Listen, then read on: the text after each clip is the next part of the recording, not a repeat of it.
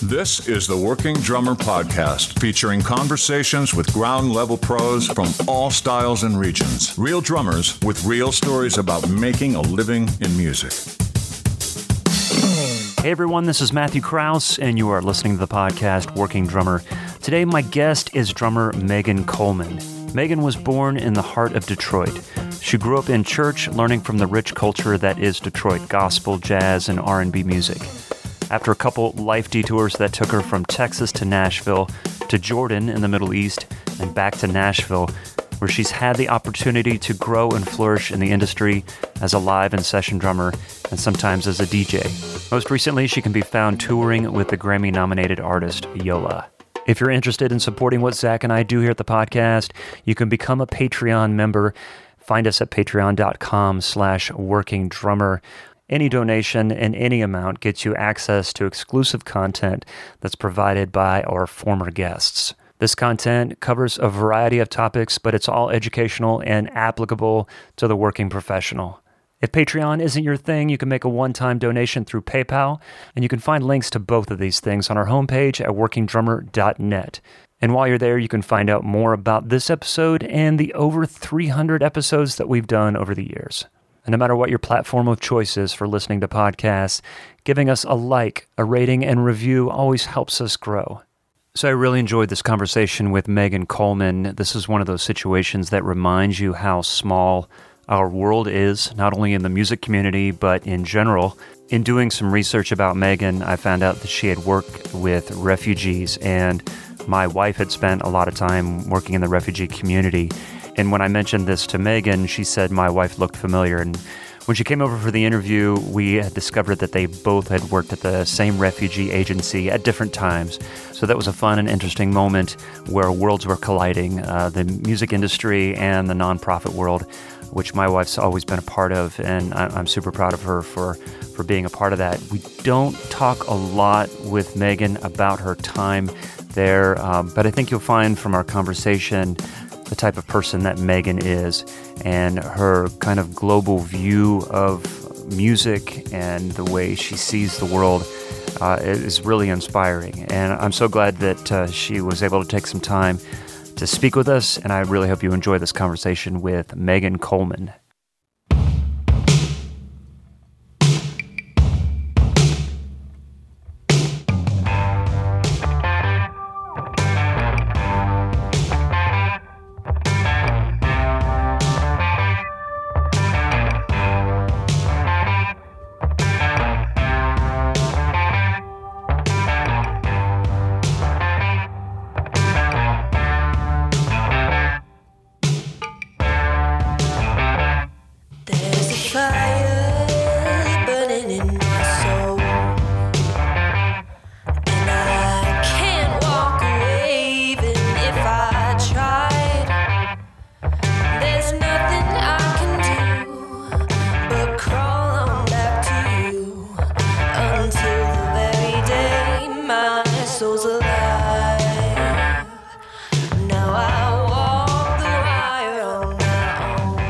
I play with an artist named Yola, and we have been opening for Chris Stapleton since, I think, like August. So for the last few months, like doing that and doing festivals.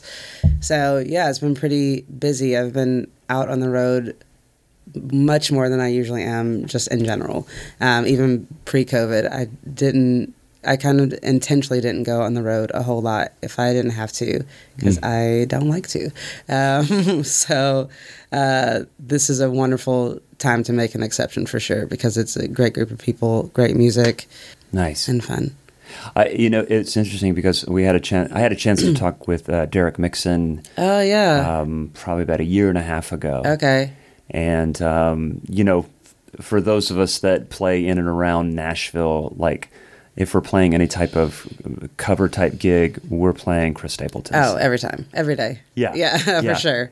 At least 3 songs. Right, exactly. Yeah. The 3. Yeah, there's the one. There's the one, and then if someone knows the other 2, then everyone knows. Yeah. And I have no problem playing any of them.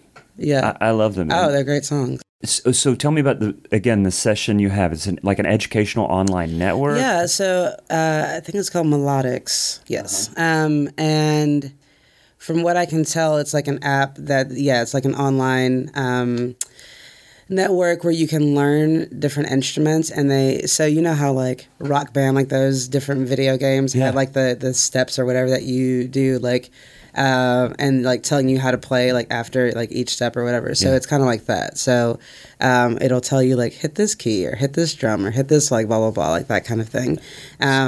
So I am doing like a session with them today. Wow. Yeah.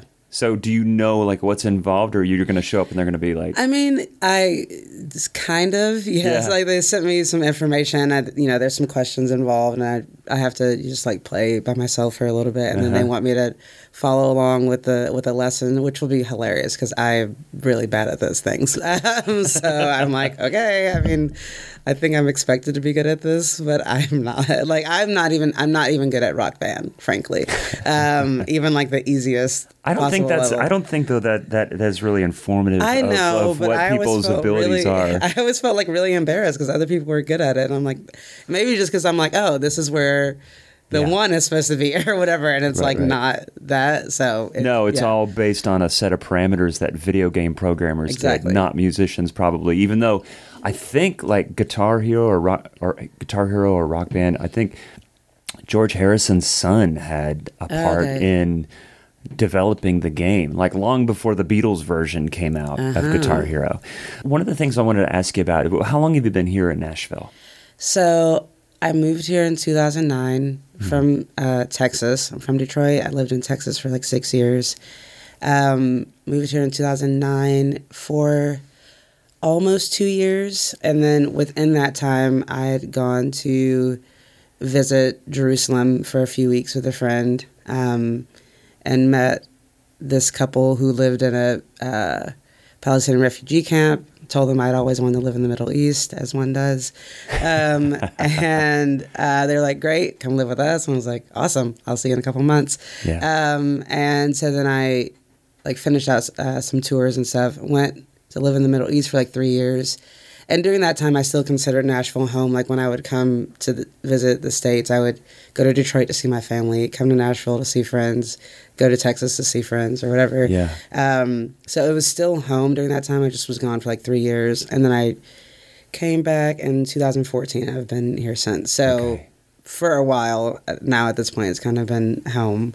And I want to get into your travels and like all that stuff for sure. Mm-hmm. But just hanging on Nashville for a second, like what drew you here? So I studied biology theology and then biology, and really had no intention ever of pursuing music as a profession. I thought it was absurd. I still do, frankly, because I was just like, no, I want to make some money. Like clearly, wait, I get paid for this? Yeah, and I frankly didn't think that I was like good enough to pursue music, but I lived with a friend in Dallas. And she had wanted to move to Nashville to like do music and stuff. And she was always like, we should move there together and blah, blah, blah. And I was like, that's not going to happen. And so, yeah, I actually auditioned for Berklee. Like I was in school studying biology. And then all of a sudden I was like, oh shit, is this what inspiration looks like? Because I had started having like all these ideas and writing a bunch and actually inspired to practice, which I never am. And so I was like, okay, I'm going to try to get into Berklee. If I don't, then I know that I need to be in a music community if this is something that I want to like pursue. Because Dallas has its good stuff as far as music, but it's not like a music community. You know what I mean? Like in the same way. North Texas is so close, and I think the community spills over in there. Is that yeah, safe? I was a good like hour away from that area. And honestly, like I hate driving, and I hated how much I had to drive in Dallas. Everything was like an hour away, it felt like. Yeah. So I was over that anyways, and just wanted to be like at a smaller place and a place where there was really like music everywhere, you know. And so I auditioned for Berklee. I didn't get in. And so I was like, okay, well, I guess I'll just try Nashville. And I gave myself like 2 years. At the time, I think I was like 24 or 25 or something. I was just like, I'll just give it 2 years. If something doesn't work within that time, like at all, then I'll just go back to school, or go on to nursing school.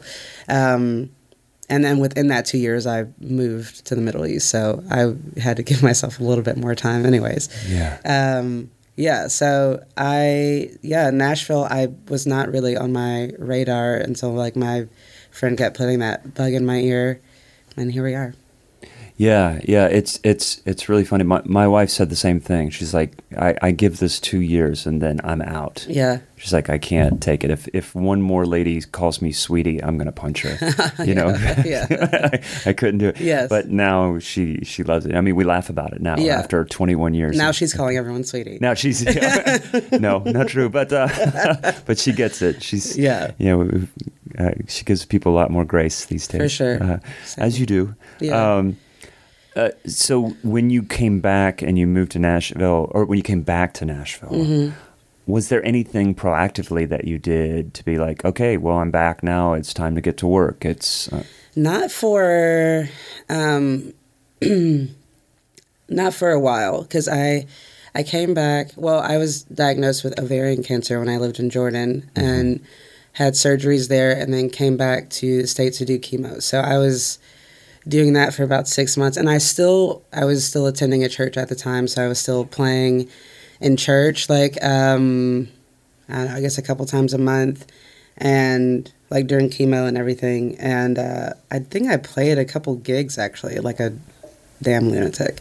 And then after chemo is when I started working as a caseworker. So I didn't really have the energy for a whole lot of like putting myself out there, as it were. And I was playing in like one band at the time with like some friends from church and stuff. So it was kind of like, it wasn't really that low maintenance actually, but it was supposed to be. And so, but it was fun. It allowed me to go and like kind of suss things out with friends just at the house and drinking whiskey and like, hanging out or whatever.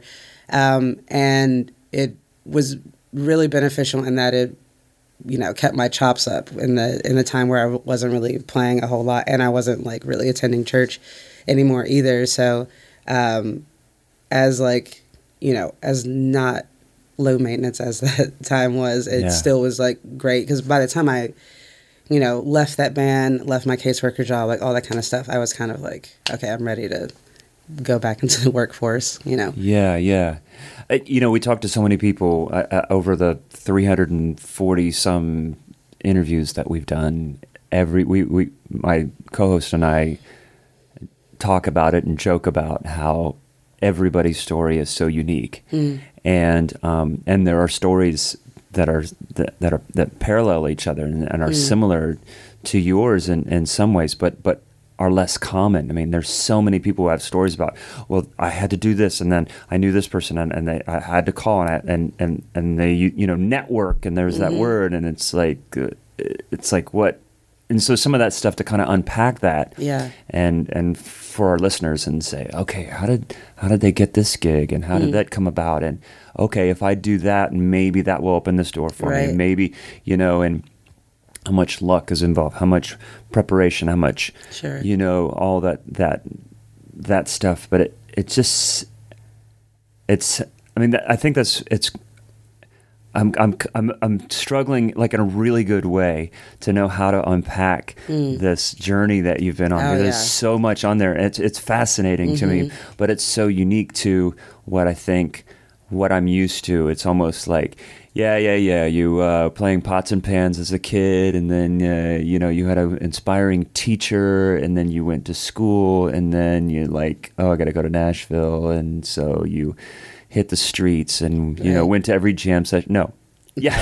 Which is great. Yeah, which is great. And hopefully there's probably some future guest on here going, hey, screw you, man. I'm not coming. Exactly. Guys, go to the jam sessions. I won't be there, but you guys you guys should all go. No, I think that there's still so much, like, for all of us to kind of take a breath here and know that there's a lot that you can do to get heard, to get seen. Oh, yeah. But also just relax. Let people see who you are. Yeah. This business is built on relationships. Absolutely. I know you've talked in the past about this kind of non-traditional approach to learning drums. Not in the traditional way that a lot of people have, but, kind of leading with your heart more in your approach to playing. And hopefully you're at a place in your life and experience and the successes that you've had so far to be able to that's really worked out well for me. Yeah, it has. Yeah. Yeah. Were you at any point subconscious about I don't read the way this person reads. I didn't have this type every day. Today still. You know still what I mean? today. Yeah, I didn't study music and I didn't really take lessons growing up or anything. I finally, I think around the time I was 12 or 13, convinced my mom to let me get in drum lessons. It took me months to convince her because she was way against me playing drums. And finally did, and, started taking lessons. And I'm sure he's a great guy, but I remember the teacher, maybe I was really uncomfortable around the teacher, and I'm a 13-year-old girl or whatever. So I just remember being I don't know, his vibe feels weird to me. And my mom was like, okay, well, we're done with that, Yeah. And so then I didn't, I just started playing at school and at church, and I just kept playing all the time and getting better. And I learned really early on when my school had started a concert band, and I was, playing percussion. And how they used to have the CDs in the back of those books, everything. So I just listened to that and learned that I have a great ear, and so I had memorized all the songs and didn't realize. And I remember one time we were playing in band, and I'm not reading. I just playing what I remembered from the CD, and my band teacher stopped and was like, "Megan, wow, your reading is perfect." And I was like, "Oh, this is amazing. Actually, I don't ever have to read anything." So this is something that I for better or worse learned early on, that it could be, I don't want to call it a crutch, but it could be, what I kind of leaned on was my ear instead of stressing about the theory and all that kind of stuff. Now I do wish that I'd paid more attention to learning theory and working on that and working on reading and all that kind of stuff. But, I have managed to find ways of getting around it. Yeah. Obviously. So it's definitely worked, but I when I moved here, especially, I was just there's no way I'm going to be able to have any sort of career here. This is crazy. People are so good. And not only are they so good, they're so knowledgeable, and I was just they'd be oh yeah, this drummer and this style and this grip and blah, and I'm I have no idea what the fuck you're talking about. So the whole fake it till you make it is definitely something that I've leaned on a lot. It's really fascinating because I think, a couple of things to unpack there is, I think we've had this conversation before where a lot of people who spend a lot of time working out of drum books and studying with a teacher and doing this stuff and spending so much time in the drum world or that we get away from the simple pleasures and the strong takeaways from just listening and how important it is to listen. Yeah. And so many of our heroes grew up just listening and imitating and reacting. I've learned over time that I'm often served better to spend time just listening to good music. And a drummer that's going to inspire, or music that's going to inspire. Absolutely. Before a session or before a gig or before something. If I'm stressing, I didn't have time to run this music or practice or spend time in the practice room. And it's man, put some headphones, just shut up, put some headphones on. And I notice a difference. Yeah, me too. And so, did you know that when the teacher brought that up, you're like, this is mind blown, this is... I think I grew up in black church, which is I think, the best place to learn music, and I will die on that hill. So I was always around really good music, and my mom loves live music. So our entire childhood, I mean, some of my earliest memories are like going to concerts. And, you know, Detroit is like home of so many gospel legends and jazz legends and such. And so were always at concerts, you know, growing up. And so I think that I knew early on what I was like, I know what good music sounds like. And I knew so many people already at a young age who hadn't taken a traditional approach to learning music. They all learned in church, really, and just kept playing, like, and just getting better and copying each other and like all that kind of stuff. And so I think with like, I didn't feel as much like pressure, I think, to like focus on the, you know, the like, I guess, theory and like all the like the studies of it. Cause I'm like, I guess if this is something that I feel like I'm good at or something that I want to do, I know that there are ways for me to do that without taking this kind of like traditional approach. Sure. Yeah. And frankly, I didn't like care that much about like, oh, I just need to be the best. I need to like, I do think that it's important to like emulate our heroes, which is why I spend, I think, more time listening than like kind of trying to pick things apart. You know, it's not really that important to me to play exactly like someone, or even to like be able to play this like this. This is so and so's shuffle, or this is like blah blah blah. Yeah. You know, of course, like in listening to a lot of those kind of like wonderful artists and great music, I noticed that I probably naturally do some of those things just because that's you know what it. But it was never important to me to like, you know, get the specifics and the approach and like, well, I don't really care. And for some people, I recognize that is really important, and you can tell in their playing and their technique, and that's amazing to see. For me, frankly, I don't spend enough time practicing to really get down to the nitty gritty of all that kind of stuff. Yeah. Well, and it's interesting. I had a chance to talk with Doane Perry, who was the longtime drummer for Jethro Tull for years, and he was amazing to talk to and super, super kind. He said something that has resonated with me ever since we spoke, and it's come up a couple times. He said, my definition of good chops or good playing is the ability to play your ideas with clarity. Mm-hmm. And to me, it was a chance for me to just kind of relax and be like, yes, I don't have to sound like everyone else. Mm-hmm. I can sound like me and feel comfortable with that and feel confident in that. Yeah. I have this one, I've got like one lick that I do. How do I make that the best damn thing that I do? And how do I do it with clarity? Right. And how do I know where to insert it? So that leads me to my other question. What are some of the compliments that you've received from other musicians that you've worked with? Is there a common compliment? There's a common, no one plays like you, which at first I was like, I don't know, like how to take that actually. Like, I don't, okay. I think, so it's like, no one plays like you. You know, I think that a lot of people, reference like that I have a lot of power, in playing, and I don't necessarily think that means that I just like hit really hard, because I try not to if I don't need to. Yeah. But I guess with like certainty, kind of, you know.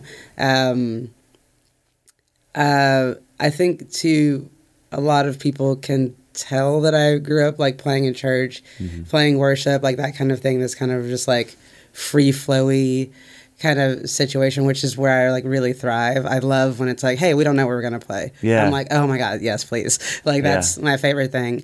So yeah, just a lot. I think power. There's a lot of talk about my pocket, which I'm most proud of. For sure. I attribute that to listening to a lot of Motown. and stacks and such and that kind of thing. So yeah, most of that kind of stuff. Yeah, yeah. The important things. Mm-hmm. Exactly. Yeah. Stuff that you can't get out of a book necessarily, but just, you can't. By listening. So Detroit to Texas? To Texas. Mm-hmm. Okay.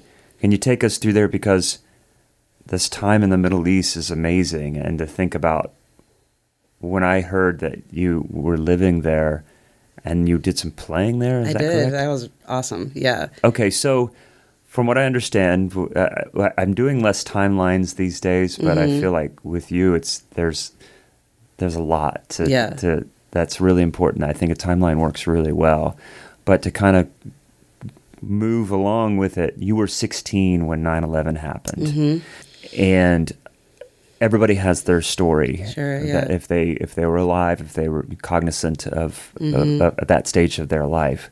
But there was something that resonated with you that was like, well, you tell it. Yeah. I had gone on my first mission trip. I think I had 15, so like a year before that. And then just maybe like 3 weeks before 9/11, I had just come back from South Africa on another trip. Wow. So had already like started traveling and really, really knew already that I like travel was something that I wanted to do, and not just that like intentional travel. And even in doing like missions, I was always like, this feels actually really gross, but I like the fact that we're like doing something, and I like that I'm getting to, if this is the means by which I like get to travel for a while, then, especially that young, like I wasn't gonna be like, hey mom, I'm gonna go to Mexico like by myself, which I did, but I went with like a group of people that I met like in this organization or whatever. So I'd already felt really strongly about like learning other cultures and like all that kind of stuff, and I knew that I wanted to like live somewhere else and learn language and like all that kind of stuff like before 9/11. So when that day happened, I had just come back from the hospital because I had like pneumonia and like all these other like viral situations happening, and just come back, finally like was falling asleep after like, I hadn't really slept much in like 2 weeks, and so I was like exhausted, fell asleep. Then I hear my mom scream, and so we go out, I go out and like watch the news with her, watch the second tower get hit together, like all this kind of like, I remember like every specific moment of that day. And later that day, everyone of course was watching the news, just trying to figure out what had happened. And there was a split screen on the news of an Arab woman from Detroit and an Arab woman from Baghdad. And they both were talking about how they didn't want the world to see Muslims, specifically Arabs and such, and as terrorists, as threats, as whatever. And I just remember going, well, I guess I should go see for myself. And, I remember, I have made a practice even early in life of not telling people what I want to do, because there's always someone who's going to shit on your ideas. And so I'm glad that I learned that early on. So I just didn't tell really many people that I wanted to do that. And because even the people that I did tell, they're like, oh, like to join the military? And I'm like, no, I'm a pacifist. Oh my God, what? And, a lot of people like really discouraged it, of course. But I just knew that I made that my entire trajectory. So even my plan at that time was to go and like do medical school, become a surgeon. Wow. And that way, like as a doctor, I could go and work anywhere in the world and that kind of thing. And specifically where I was needed. And so that was the trajectory. And so the fact that like I've even ended up here is actually really hilarious. But I did end up getting to live in the Middle East, so that was wonderful. It just not in the way that I thought that I would at all. Yeah. And it was honestly it was even better than I thought it was going to be. Really. It was interesting. One of the things in an interview that I heard you on, you mentioned when you were living. No, so when you first moved, you were living with a couple on the West Bank. In the West Bank, yeah, in a Palestinian refugee camp. My gosh. So I guess a 1948 camp. But this was like 10 years later. So you were 16. Yeah, I moved to the Middle East on the 10th anniversary of 9/11, actually. And I'm not sentimental about well, that's not true. I am sentimental, but especially about like dates and such. Yeah. And so it felt really like full circle to move there on that date. Yeah. Mm-hmm, mm-hmm. But you were living there for how long before you? I was in the camp for a couple months. Okay. And the couple that I lived with, I want to say they had been there for about a year and a half or two. Mm-hmm. And there were no other Americans like living in the camp. Mm-hmm. They had just like made really great relationships with some people there and were able to like build a home on top of theirs. Everything's just kind of like stacked homes. Yeah. So yeah, I was there in the West Bank, like next to Bethlehem for just a couple months there before going to Jordan. Yeah. Okay. So what was your life like in Jordan? And you said you were playing some music when you were there? Yeah. So, and that kind of happened because I think I had been there for a few months at that time and hadn't gotten to play. And, you know, obviously I was studying Arabic every day, well, like 5 days a week for like 4 to 6 hours, like doing private lessons. And at the time was just trying to like make friends. You know, I knew the locals that like worked at the language center that I went to and was just like trying to figure out how to meet people and, you know, all that kind of stuff. So I was walking around one day and kind of happened upon this music store and went in and some guys were like jamming or whatever. And I was like, hey, you mind if I play drums? And they were like, okay. Yeah, sure. And so then I did just for like a second. And I was like, okay, thanks. And they were like, wait, okay. What kind of music was it? I was just playing by myself on their drum kit. Oh, okay. Like at the music store. Yeah. And they were kind of like, okay, well, that was really good. So, like, do you do this? Like, blah, blah, blah. So we started talking. And so I would kind of, like, frequent in there just to, like, hang out and hit something, you know, every once in a while. And then they had asked me to do this like pub gig like on Cajon or something, and it was the guy that I was playing with at the time would do like kind of traditional Arabic music, like, and also covers of stuff like Elvis and like, you know, Little Richard and like all this kind of stuff. Like he really liked old rock like that. So we would go from like, you know, Tutti Frutti into like an Arabic song kind of thing. Which was really very fun. And so it was like myself and like all Jordanian boys, which was just hilarious, honestly. But, you know, eventually I got to like do some really cool stuff there and play some really cool events and play for the Prince and like all this kind of stuff. Like, really? Yeah, just like really random things. But, that's amazing. Yeah. Was there any like unique rhythms or drumming that came? Yeah, there's like they do, man, what are these rhythms called? I hope none of them listen to this because they're like, Megan, you should know this by now. It's kind of like that, like a lot of that stuff, you know. And then the so like similar, like a soca. Yeah, exactly. Yeah, mostly that. It's like between those like two for the most part. Sure. Yeah. Sure. And it's interesting how that. I mean, you hear those styles, especially a couple of what you're saying. It's like, yeah, I hear that. You hear that in pop music now over the last 10, 15 years, a lot more so. Yeah. It's really amazing. I've noticed that, I mean, the little that I listen to like really modern pop music, you know, I'm like, wow, this is exactly. Oh yeah. You know, but years ago when I was learning that, I was like, oh, it's this Latin thing that, you know, you play with Latin music. Exactly. And then this is pop music. This is separate. But I just have a feeling that as the world has gotten smaller, you see this convergence of rhythms and styles and cultures become a part of popular music. Yeah. Which is amazing. Great. Yeah. And then you were diagnosed with ovarian cancer. And as that kind of what brought you back to the States, that whole experience? I definitely thought that I would have been there longer. Okay. I was probably anticipating like 5 years or so in Jordan. And then, I was diagnosed with granulosa cell tumor.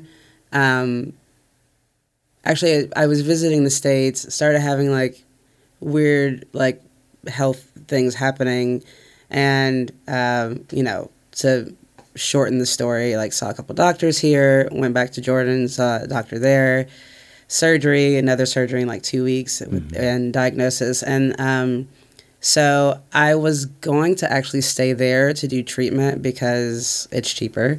Amazing. And, like just to brag on Jordan for a second, I'm not a citizen, obviously, but for citizens, they get free cancer treatment. I just want us to put a pin in that and take note of that. But, I had a great community there, but they were mostly families and such. And I was like, it was kind of difficult to be like, okay, I'm going to stay here and just have these people who have kids help take care of me, or if I need it, you know what I mean? It kind of made more sense to just like be back and be around people who could help out if I needed it or whatever. Right. So I came back for that reason, but frankly, I'm glad that I did, because I did have great community at the time, and it was nice. My family's still in Detroit, so it was good for them to like be able to drive down if they needed it and like all that kind of stuff. But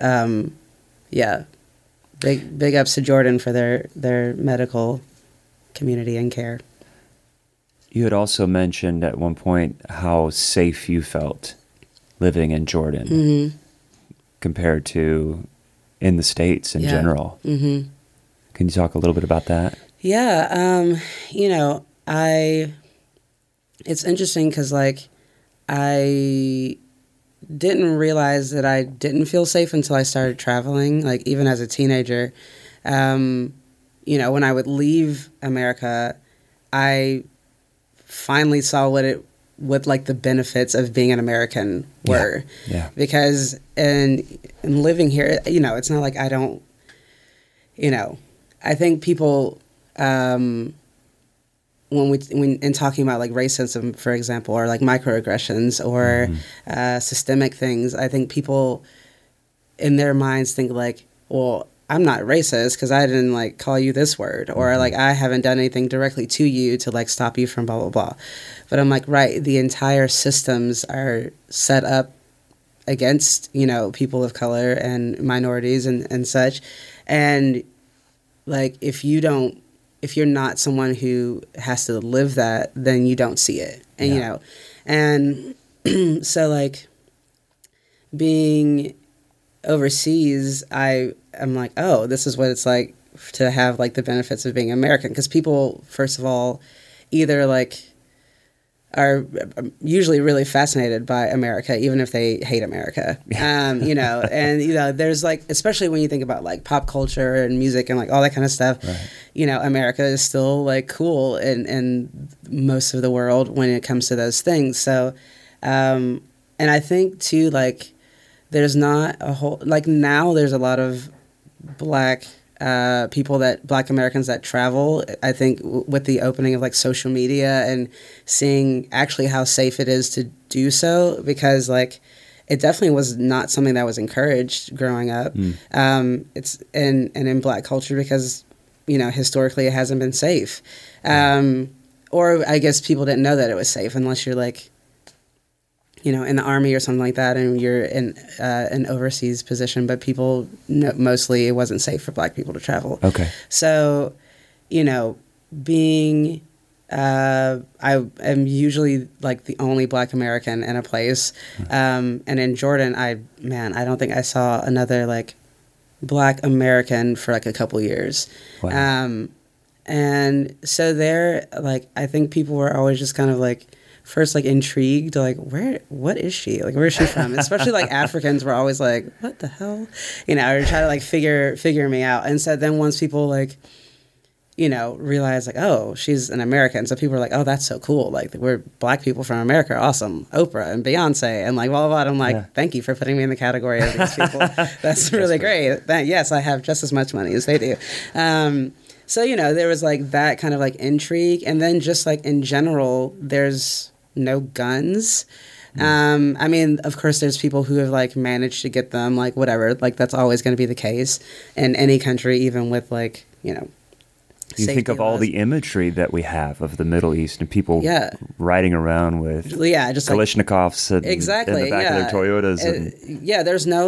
There's no guns, so there's not just like random like shootings and like all this kind of stuff. Like, again, of course, people have them. You hear them when there's like celebrations and like that kind of thing, but there's not like gun violence. And there weren't like just random like really insane crimes like we have here all the time. Like when I would come back to the States and like watch the news, it was just like, within 2 minutes, it's like, oh yeah, this serial killer's out on the loose. And like, well, like all this like really intense stuff that didn't happen there, and there's not to say that there are a million set of issues like in different things. But as far as like my personal safety, I didn't fear for my life like I do here often for example, dealing with police or dealing with like I said, those everyday kind of microaggressions. Now, where I did feel unsafe is in a lot of regard where I feel it everywhere, which is dealing with men, and like being harassed in that way. But like I didn't worry necessarily about like my personal safety even with that. Wow. Ain't nobody knows like a woman at a clean mess. And get your glass up for the working woman. Well, you gotta get shit done. You better thank God. Thank God. This country's run.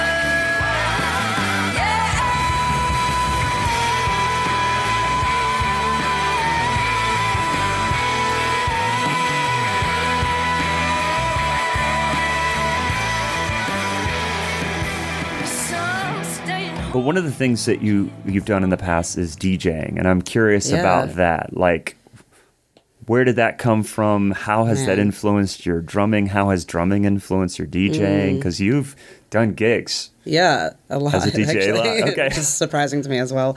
A few years ago, I spent a bunch of time, like several months in Florida, staying with some friends. I didn't have a whole lot of work in Nashville at the time. Like I did come back and forth for like a couple sessions and rock boat and like that kind of thing. I think I was doing, but I spent a lot of time there, and I didn't really have like, I was looking for some kind of like part-time work while I was there just to like have some extra money, but I just was like hanging out mostly. And so I think at the time was just really, I've always wanted to do kind of like a one-man band kind of thing. And I could never figure out how to approach that because I don't play melodic instruments well enough to like do a whole thing by myself and blah, blah, blah.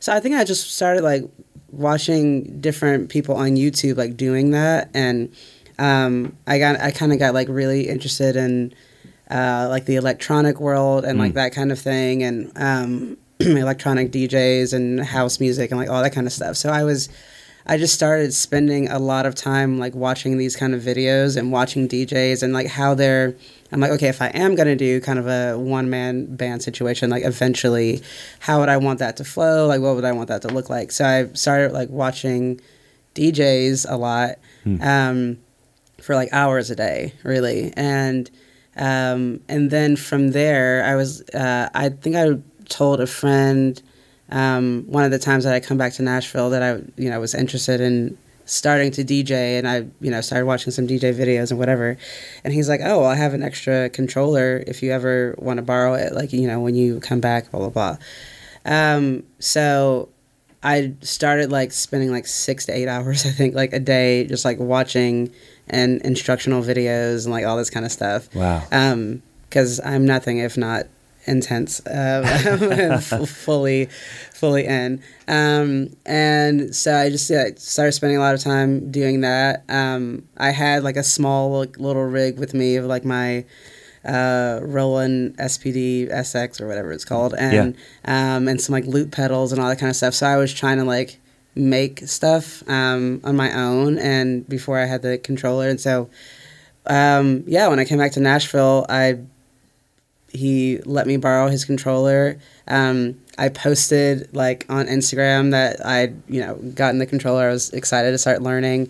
And then this friend of mine was like, "Hey, you're a DJ. Great. I have an event in 4 weeks." And I was like, no. Like, I'm not a DJ. Actually, I just am learning. Like, I was really, it's something I've been interested in for a bit. And she's like, "Great. It's in 4 weeks. It's for 2 hours. Yeah, sure. You're going to be fine. You're going to be fine." And I was like, what? Oh, my God. But, I kind of need, like, actual goals, like of course deadlines, because otherwise I'm just like, oh yeah, this is something I've wanted to do for forever and I don't do shit. So I practiced for like that several weeks. I literally I think had like my song list like written out, like I had everything like already organized and done. Like now I can just kind of fly and do it, but I was like petrified. Yeah, right. And so I did my first gig. And it was a really like welcoming space too. It was just like it was something for like the LGBTQ community, and so there was a good amount of people there, but it was just like very like everyone was there for the same reason, And so after doing that gig and it went well, a couple of days later I was downtown on Broadway at one of the places I used to play at a lot, and then I was like, "Hey, if you guys ever need a DJ to fill in, like, let me know." Just kind of like joked, and they're like, "Oh, great!" And so then I started DJing there like every weekend. Yeah. Like literally right after my first gig. What years were you down there playing? This was, I guess it was like 3 years ago. So like 2018. I feel like that was about the time when I came off the road and I started working down there again. And I know sometimes I'd be like running from one place to another. What was the club? I was at Redneck Riviera. Yeah, I wonder if I've seen Probably, because I mostly started, because I was doing stuff with like Side Piece, Annie Clements and all them. Yeah, for sure. And I had definitely avoided Broadway for all of the same reasons I would encourage people to avoid it. But, they asked me to like fill in for Megan Jane a couple times, and I was just like, I don't know, like this. But I had just gotten back to town after being gone for like several months, and was just like trying to pick up some stuff in the name of like making some extra money. And I was like, oh, wow, this is a nice extra chunk of cash that I don't have to, do whatever with. And so, I was playing there and then like started DJing there as well. Gotcha. When you're going through that, just the din of downtown and you see a DJ, you're like, what? Wait, what's going on? Yeah. All the bands and all the things like that. Well, I mean, do you feel as I got this, like I'm a drummer, so like it's easier for me to approach this new thing. Yeah, I think with DJing, the beat matching and all that kind of stuff is half the battle. And going from, maybe this really fast rhythm to something like really slow, and how to like work on doing that, so like. So you do know theory. Yeah, clearly. More than I realize, I think. So, like that, I think drumming has definitely helped with like how to approach that. And I think there's a lot of, I've seen a lot of DJs like downtown, especially, or just in different events where I'm like, why would you go from that song to that song? That was really bizarre. And I realized that like, there's a lot of DJs who actually don't know good music, or and I fortunately do, and I've definitely like sought out more music since becoming a DJ, because I don't really care about listening to new music, like at all, honestly. I kind of listen to like the same things like all the time, especially as you understand, like someone who's learning music all the time. I don't necessarily care to like listen to all the newest things that are coming out. It's just too much for my brain sometimes. So I've enjoyed though, like as a DJ, kind of approaching it because there's a lot of current music that you kind of do have to listen to. You kind of do have to play, especially in playing in those kind of settings where it's like people are wanting what the latest stuff that's on the radio, which is mostly pure trash. But so it's like giving people enough of like that they feel engaged, being and, knowledgeable of it. Say if somebody wants to pull. Like if you're on a session, it's like, I'm kind of going for this feel. You've got to have just a base understanding of it. Sure. So as much as I hate almost everything that's happening, and especially like I think in current like hip hop and such, I'm not a huge fan of it, but there's a lot of great stuff to be found. So I try to challenge myself to like get outside of my 90s hip hop brain and see what the kids are up to these days, as it were.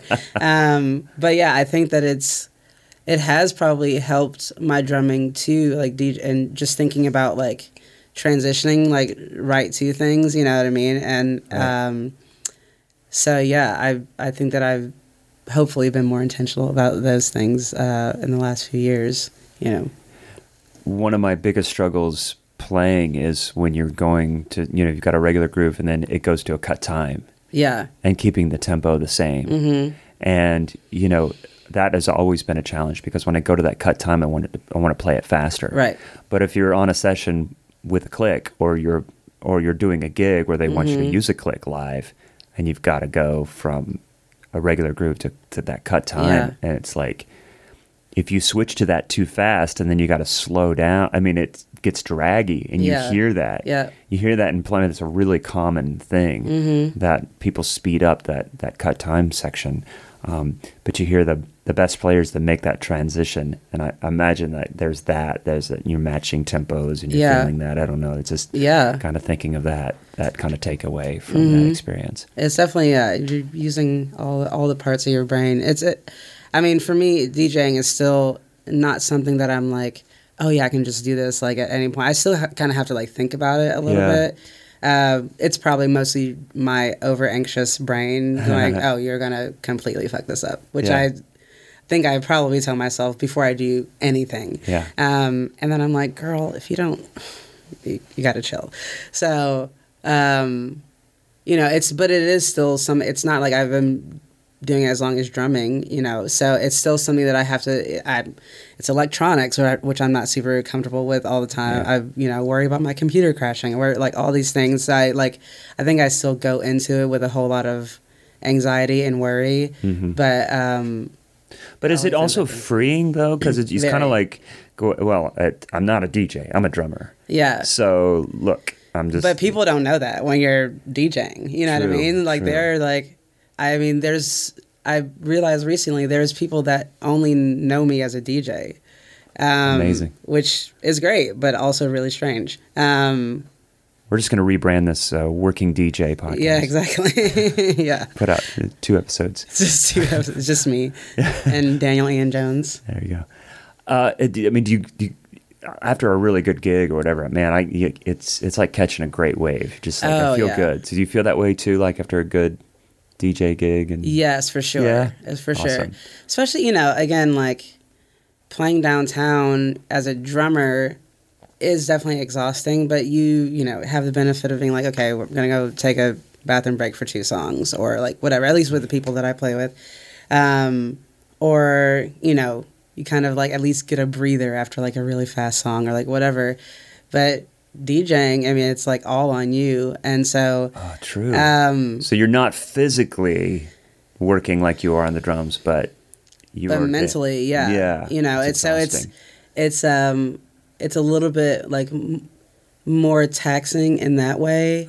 And again, I try to like challenge myself before each time of like, okay, I'm going to try to like keep it more up tempo and see like what that feels like for like starting it off. Like, I try to give myself like new challenges each time so that I'm not just going in like nervous,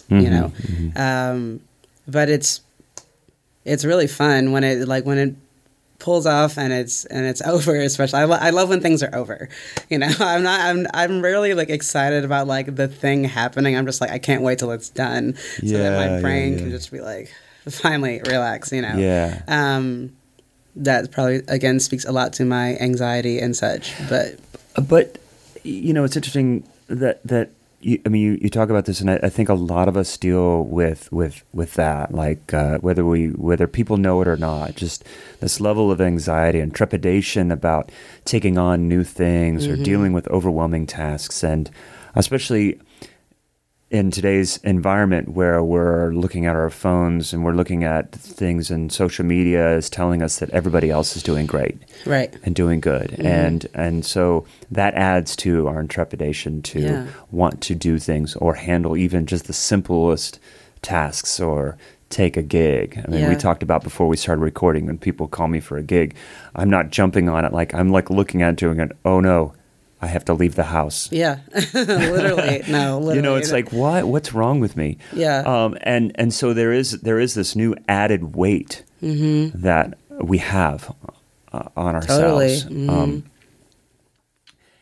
And so you've mentioned this, but at the same time, you freaking moved to the Middle East. Yeah. You went to medical school for a short time. I did like pre-med stuff, so but like filled out the paperwork. We're doing the thing where you were on the way. You've moved, like, just for a lot of us, just to move to a new city is a huge deal within the continental United States. You know, so I don't know my point. I think my point is it can be done. Oh yeah, and these feelings are real. They're real, and and I've learned to kind of like acknowledge them and be like, I'm fucking terrified.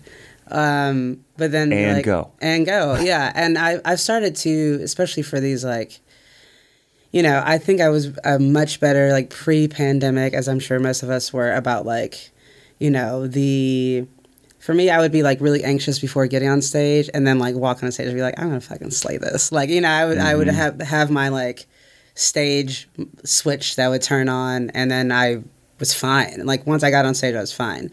And now I think just being out of like, or it took me a while, or it's taken me a while to get back into the like stage mode, especially because it went from like, I've been playing like Broadway and such during the pandemic as well. So that's, I'm thankful for that, especially financially. But, you know, being back and playing like real shows, because I think we know the difference of like playing Broadway and playing like a real show kind of thing. Sure.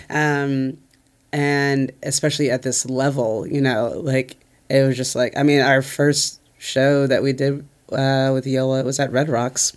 Like, you know what I mean? I was just like, oh my God. So, you know, having not just like the anxiety about like playing and making sure you don't mess up, what is it, 6 songs or whatever in 30 minutes. It's like you said, if you mess up 2 songs, that's like most of the set. You know, like you've like ruined everything. Yeah. And I, you know, so I think like my brain every time is like, you're going to fuck this up. And I'm like, so now I embrace that for a second. I'm like, but when has that actually ever happened? I know. Never. Yeah, like literally crazy. Not once. Right. So, you know, I think a lot of people want to shy away from the anxiety, or try to get I spent so much time trying to get myself to like not be anxious or like not be worried about something. I'm like, well, I just am, you know, and it's okay. Now I do a lot of like breathing and meditation and stretching and stuff, especially like before playing those like arena shows or festivals or like that kind of thing where I am more nervous. Yeah.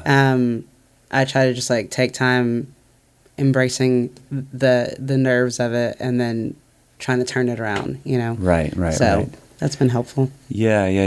Do you warm up, do any kind of thing like that before? I was just thinking about this morning, like how I don't do warm-ups. I stretch and like do yoga before. I should probably be doing some rudiments or something. I don't know. That I'm sure would help a great deal, and I'm going to do that tomorrow and let you know how I feel. But normally no. Just making sure I just try to have some time by myself for a good like 20, 30 minutes before it's just like noise, try to go sit in some silence or do like a meditation or something like that before. And that's kind of my warm up. I took a lesson from Dave Elich last year and got his online thing. I'm just trying to get serious about just staying healthy with my playing as I've gotten older and experiencing more, things that happen. And meditation has been a thing that's been really helpful, surprisingly. Yeah. And I've been doing yoga for probably almost 20 years or so, more seriously in the last 5 years. And yesterday, when I was getting ready to go downtown and play 2 gigs back to back, I'm like, I always like take some time to warm up. I've got practice pads all over the house and, do that thing. But I was running out of time to do that before I had to leave. But one of the things I wanted to do was get in my yoga. As I'm doing my yoga and I'm thinking about warming up, like, dude, this is more important than sitting down with the practice pad right now. Yeah. You're going to be warmed up in the first 3 or 4 songs. Oh, yeah. But right now, stretching your shoulders, moving your body, getting these large muscle groups warm and stretched is more important. And try and wrap my head around this way of thinking. After years of just feeling like practice pad, hands, sticks, no. Music, listening to stretch, relax, breathe, those things, putting more value in those things than, the paradiddle shifts or something like that. Yeah, and that stuff is so great too. Like, yes. I think too, for me, I'm like, I feel like I'm tiring my hands out instead of like, I've done that. Yeah. So like I would warm up and blah, blah. And by the time I got on stage, I'm like, man, now my shoulder hurts from like, which again goes to show that maybe I was doing some things wrong. So I try to like focus on that stuff more than, making sure I can like play a paradiddle really quickly or something. I don't know. Years ago, I saw Ed Soph talking about like, he was on the practice pad moving just these large arm movements, but at a slow tempo. He goes, this is warming up. This, going, moving. That's not warming up. Like I'm saving that like this, making sure that everything is moving and I'm constant. So it's like, that's been a shift for me. I still resisted it. I heard that when I was in my 20s, but now I'm still just getting around to the point where I will sit down with the practice pad and like concentrate on movement and like getting my body into that accustomed to the habit of moving properly. Yeah, and the breathing too. And the mostly. Breathing, yeah. And as a drum teacher, I feel like I find myself 70% of lessons going breathe, because that's and I notice it in myself where I'm like hunched over or like whatever, and it's always because I'm not breathing properly. So my playing is definitely, I think, better in the last couple years, like intentionally focusing on breathing, if nothing else. Dave Elich also talks about like drumming is one of those things that you can just, as a young person, it's just so easy to start getting sounds and getting grooves and start playing. But then to take it to the next level, kind of like piano, to take it to the next level, it takes a very intentional practice. But I think with drumming, it's just easy to kind of get going, develop bad habits, but still sound good.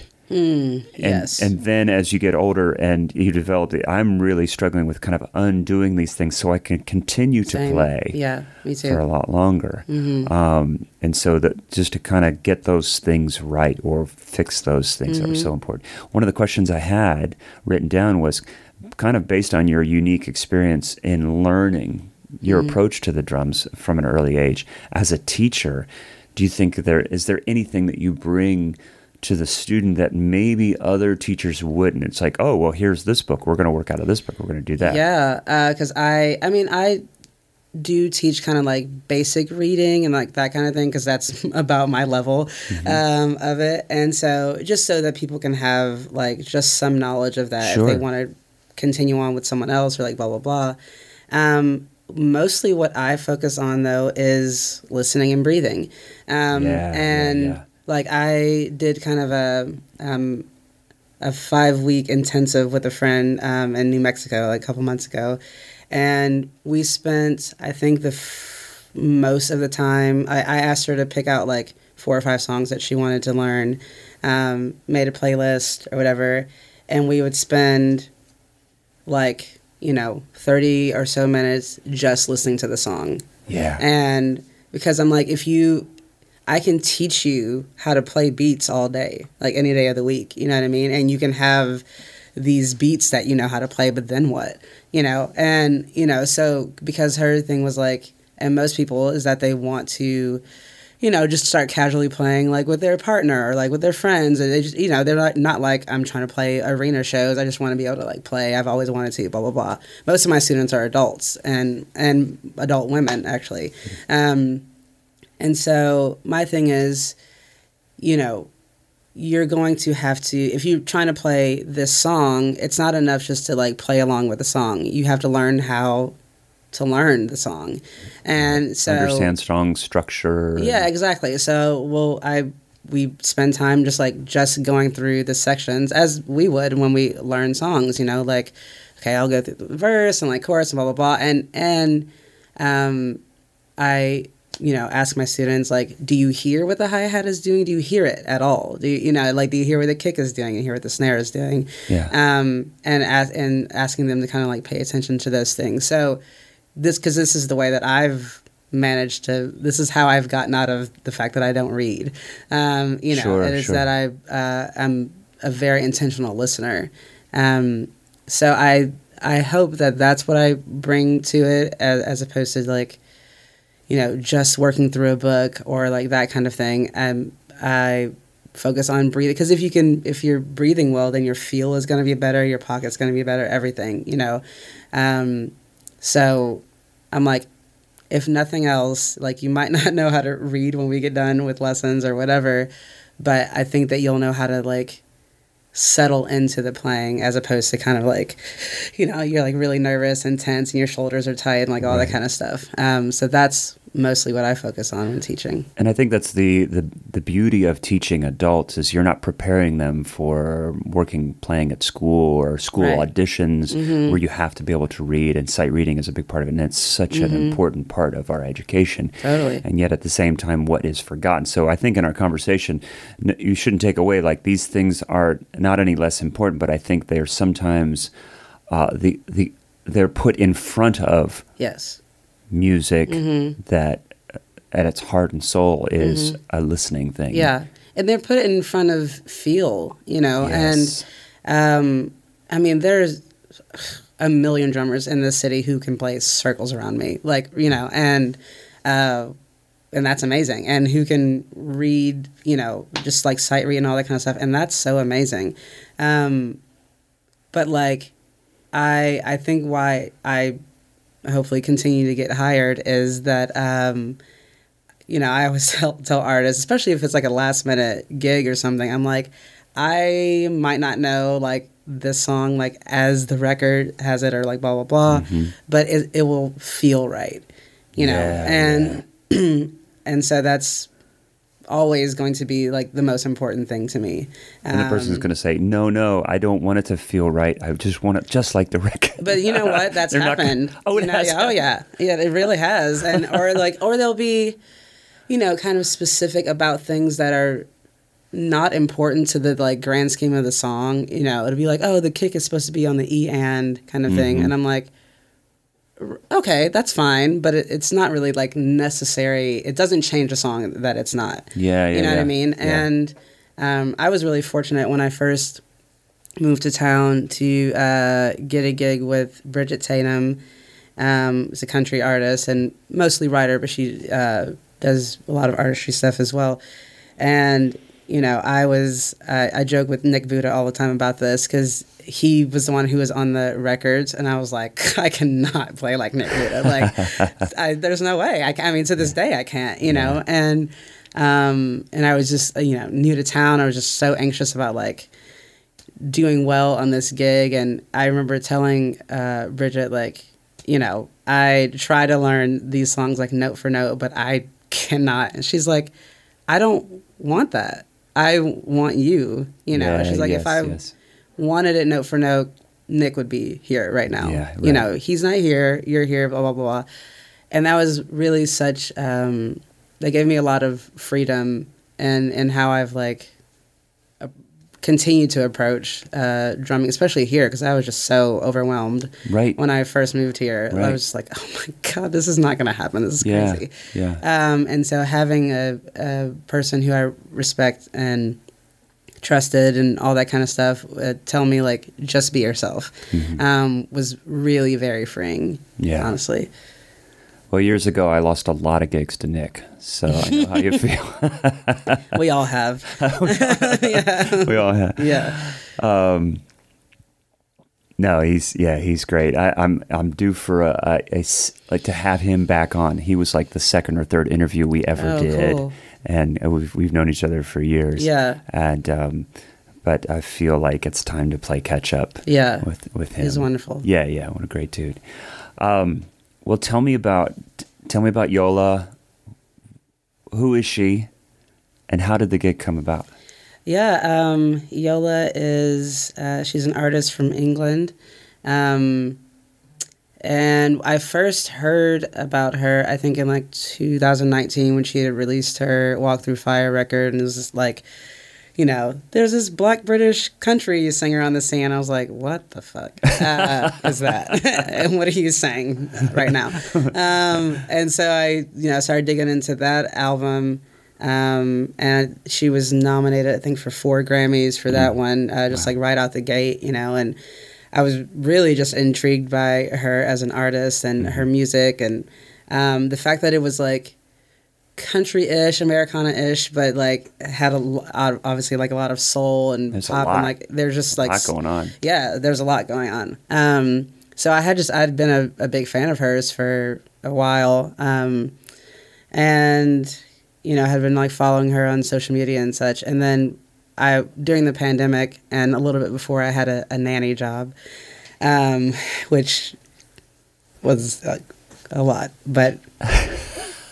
There's a lot going on. Again. Yeah. So I was working one day and dealing with the kids, and like looked at my phone and saw that I'd gotten a message from Yola on Instagram, and like she followed me, and a mutual friend of ours, Ruby Amanfu, had posted about me for my birthday, and Yola, you know, had to stay in America like when everything shut down. Oh wow.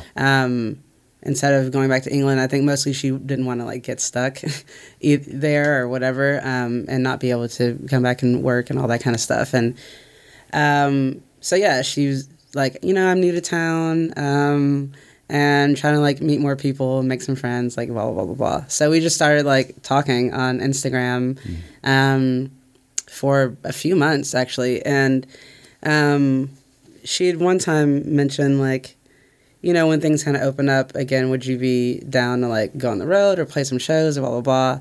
And I had kind of, at the beginning of 2020, I'd done a month-long tour, which was great and with wonderful people, but it was kind of a lot for me, you know, like being out that long and for various reasons. And so I was just like, oh, man, I really don't want to go on the road with, like, anyone, honestly. Yeah. But I was like, I also love Yola, so yes. And yeah, so I think a few months into us just kind of like talking on Instagram here and there, whatever, she messaged me and was like, hey, would you be down to do this Grammy thing and at Seth Meyers at the Ryman in a couple of weeks? And I was like, yes. Like, what's this question? So yeah, the first thing I did with her was for a Seth Meyers thing. Wow. And something for the Grammy, that we recorded at the Ryman, which was awesome because I was like, man, it's nice to like just record things and be home by like 5 p.m. What's this life? Yeah, so I just started. Most of it was that until like this summer we kind of did, you know, recordings for various things like TV spots or stuff like that. And then once like touring and stuff started getting scheduled, then, you know, started going out on the road. So yeah. And now it's been. Are you guys doing your own show as well? You're opening up for Chris Stapleton, but she's doing or like headline stuff like starting in the spring. Okay. And we've done like festivals, so that's very like, you know, Yola specific kind of thing, but and longer sets. Yeah. But we did like 2 like warm up shows in June, so that our first like it wouldn't be like, okay, we haven't played together and here's Red Rocks kind of thing, you know. So we had like a practice or 2, and then did these like kind of small amphitheaters, like 2 shows of that in June, and then like a month later did Red Rocks or whatever. So, gotcha. So those 2 shows were really, I guess, the only ones where it was like just us. Okay. And then the others have been like either opening or like co-headlining kind of stuff. Gotcha. The nuts and bolts of that gig, like, are you running a clique? Are you? No, I don't. No? I was for a bit, and then it just ended up being, we were like changing the set every night or like every time we played and all that kind of stuff. And I was just like, this is actually driving me crazy. Were they asking you to start to use a clique? Did you bring that? Okay. I have one with me always, you know, but and for the first like several, I did try to use it just to make sure that I was like, you know, keeping the songs where they needed to be. But now I've kind of played them enough to where I know how they're supposed to feel for the most part. And because like the sets are so short, I don't know, it just was like I wanted one less thing to like try to think about, you know. So yeah, I'm not doing anything like electronic right now. Maybe when it's time for like the headline stuff and there's more time and what do you think you'll bring in to do that? I could see maybe having like 6 Simmons pads. Yeah, exactly. That's basically. That would be amazing. I could see like maybe having like, you know, electronic drum pad or like some more kind of like percussive elements or something like that, and adjacent to like my kit. But right now, again, it's just like it's quick setup, quick, you know, it's like festival stuff basically. So you're just like in and out, you know, and we only get 30 minutes, like exactly. And so this is just like the less the better right now. Right. Yeah, we'll see. If there's a percussionist that's like also in the headline thing, then I don't need to think about those things as much. But there is a lot of like percussion on this newest record. I own congas. Just put that out there. There you go. I'm gonna come get some. Yeah. You're like, if you need. I know. Sorry. They actually did just buy some. No, a friend of mine used to, like, every time somebody would be on the phone, they'd be like talking to their mother on the phone, and he'd walk by and say, "Hey man, get me on it."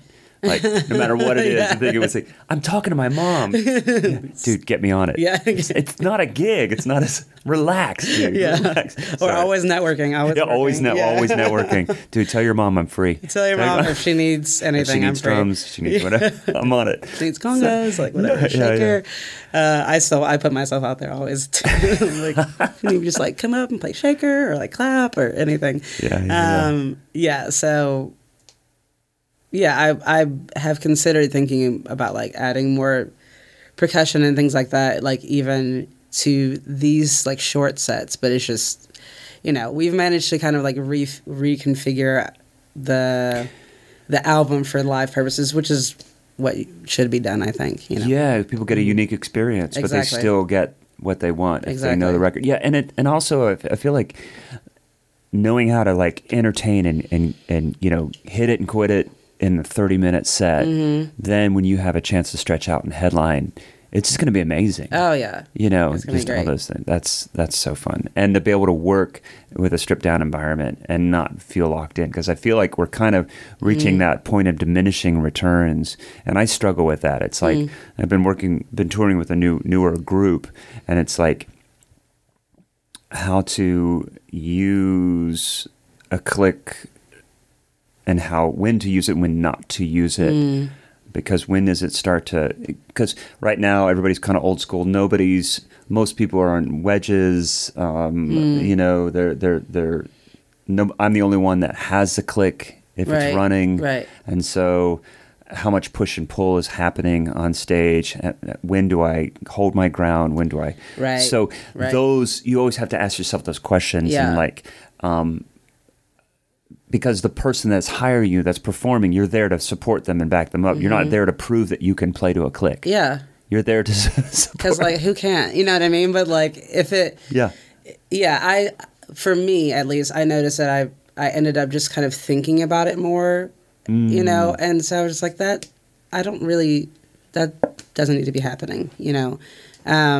It's like, for example, I was also singing on the gig, like, and playing, and I just could never, like, you know, figure out the mic positions or where I wasn't like hitting it all the time, you know, and so actually at Red Rocks is when I had it for half of the gig where I was like singing, and then I just was like, I can't. I pushed it away. What about like a Garth Brooks headset? Well, I'm going to get one of those, I think, you know. Nice. Then people hear me like clearing my throat every 5 seconds, so that'll be really sexy. It'll be great. Can't wait. I can't do it because I have this habit of like going. Yeah, I notice I have a lot of weird like quirks where I'm like, or like, I don't know. I just always make weird noises. I'll do a session and engineers say, hey, check this out. And they'll like pull up the overheads and like, well, what are you doing in there, man? I'm like, I'm trying to get a vocal credit, you know? Yeah, exactly. But that's that to me, going back to the meditation and yoga and breathing, I think it's like this Ujjayi breathing and, you know, that thing. Yeah. But I'm doing that and I'm holding tension in the base of my neck. So I'm really being conscientious of that. It's like, it was kind of a joke. It was kind of a thing, you know, oh, you make this noise when you play, whatever. But I'm starting to see like, maybe that is me holding that tension. Just kind of like going back to that, what we were talking about. Exactly. Last thing I want to ask you about is looking to the future, producing, writing. Where do you see yourself in the music business down the road? Yeah. Or what's the next thing? Are you going to shift to something? What's your new career going to be? I have started, especially the last couple of years, thinking about longevity. And especially, I mean, I love playing drums, but I also, like, this is exhausting sometimes, you know, and also just thinking about, like, how I can, frankly, like, be home more or not have to, like, work at night or, like, you know, like, these kind of things in the coming years, or to get to do it because I'm, like, actually choosing to, not because I have to. These are important questions. Yeah, or because I'm so grateful for the work that I have now. I feel like I've gotten to a place in my career where I can say no to things, which is really fucking great. And I am really blessed to get to, like, play with people who I admire and who push me and challenge me and all those kind of things. So there's nothing against, like, the season of the life where I'm in that regard. But as far as longevity, I've always wanted to be a songwriter. I've always wanted to produce, and these are things that I kind of, when I moved to Nashville, I was like, okay, I'm going to find someone who can, like, teach me production or, like, whatever. And I would ask people, and they were like, yeah, sure, that'll be great, you know. And then that never ever happened, and so, you know, at the beginning of lockdown, I took a couple, like, Ableton courses because I was like, I have to learn this, you know. And thinking too about, like, the kind of gigs that I want in the future, whether they be like pop gigs and, like, all that kind of stuff. I mean, these days you have to be as good at, like, using a DAW as you are at the instrument that you've played for the last Yes, 30 years yeah, or for whatever. sure. So, which I'm like, how? When would I have learned that?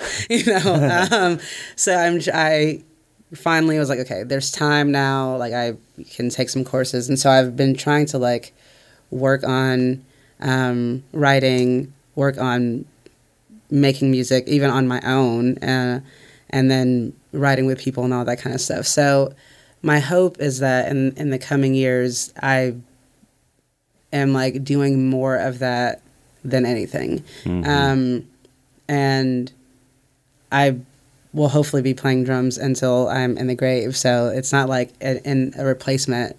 I just, I want to be able to do it when I want to specifically, and be able to like stay home the other times, you know, as an introvert, I think you understand.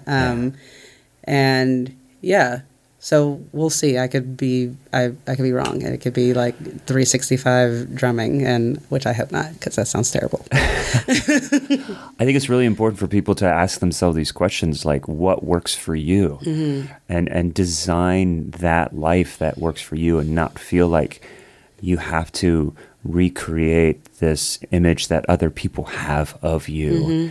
And because there's this idea that we have to stay busy constantly. Totally. And I am the poster child for that. Yeah. Ask my wife. It's like same sometimes. You know, and so it's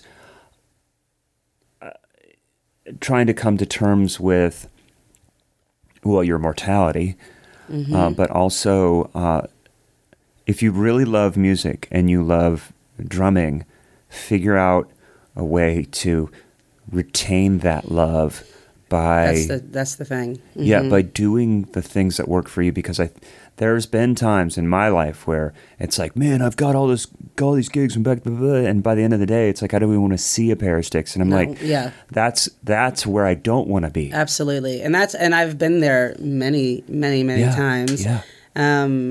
And so there's just so many other aspects of music that I really love. And I think especially like since I started DJing, I'm like, oh my God, this is just like a different part of fun that I didn't know that I could have with music. That's what fascinates me. Not having like done a couple like DJ gigs where I just put on music for people to dance to. Yeah. I did that years ago, but not the DJing that you're talking about, not even close. So I'm like, that's really fascinating to me. It really is. I'm like, I feel like it made me fall in love with music in a different way, which I really, really needed at the time, honestly. And so, in thinking about like pursuing songwriting or different kinds of artistry, and things like that, I'm like, I think that will mean longevity, and it's always great if you can like use your talents in various ways. And so I try to push myself to do things that make me uncomfortable, which is why I found like myself a podcast? like a podcast, or like living in the West Bank, or whatever. The two are so similar. The two are very similar. They're basically one and the same. Yeah, I mean, like a podcast, for example. Like I would have been like, no, I'm not going to talk to someone for like hours, and like who knows what I'm going to say. So I look forward to seeing where it takes me. It's been definitely a journey and a half so far. So we'll see. Yeah. Yeah. Well, I so appreciate you braving these waters. Yeah, here. thank you for having me. I'm, like I said, a big fan of the podcast, and Thank you. had wanted to be in this conversation for a long time. So I appreciate it. Thank you. I appreciate you lending your voice to this, and it's just so important, and just excited for what the future holds for you and all this stuff. So I really appreciate you being here today. Thank you. Thanks for having me. Yeah. Awesome. So there you go, my conversation with drummer Megan Coleman. She is another fabulous musician that reminds us that music comes from the heart. We spend a lot of time trying to figure out this whole drumming thing out, and how to make ourselves better, and how to connect with the people that we play with. But at the end of the day, it really comes down to what moves you. And Megan is just a great example of someone that has found success in this crazy business just by playing from the heart. And it was really inspiring to speak with her, listening to the music that she's done. And I'm excited to keep in touch with her and kind of follow her career. And I encourage you all to do the same. So as you know, I've been your host for the last few weeks, giving my co-host, Zach Albetta, the time that he needs to support his wife through some tough times that she's experiencing with her side of the family. So we wish him well and send some good love and vibes his way. So I'll be back with you next week with drummer Rob Rufus. He plays drums with the Blacklist Royals and the Bad Signs. This is going to be really interesting. We haven't even recorded this interview yet, but he was a stage 4 cancer survivor. Spent like 3 years in the hospital recovering. He wrote a book that's being turned into a movie. I'm real excited to speak with Rob. So stay tuned next week for my interview with Rob Rufus. But for now, everyone, thanks so much for listening. If you can, get vaxxed, and I hope to see you around real soon. Bye-bye.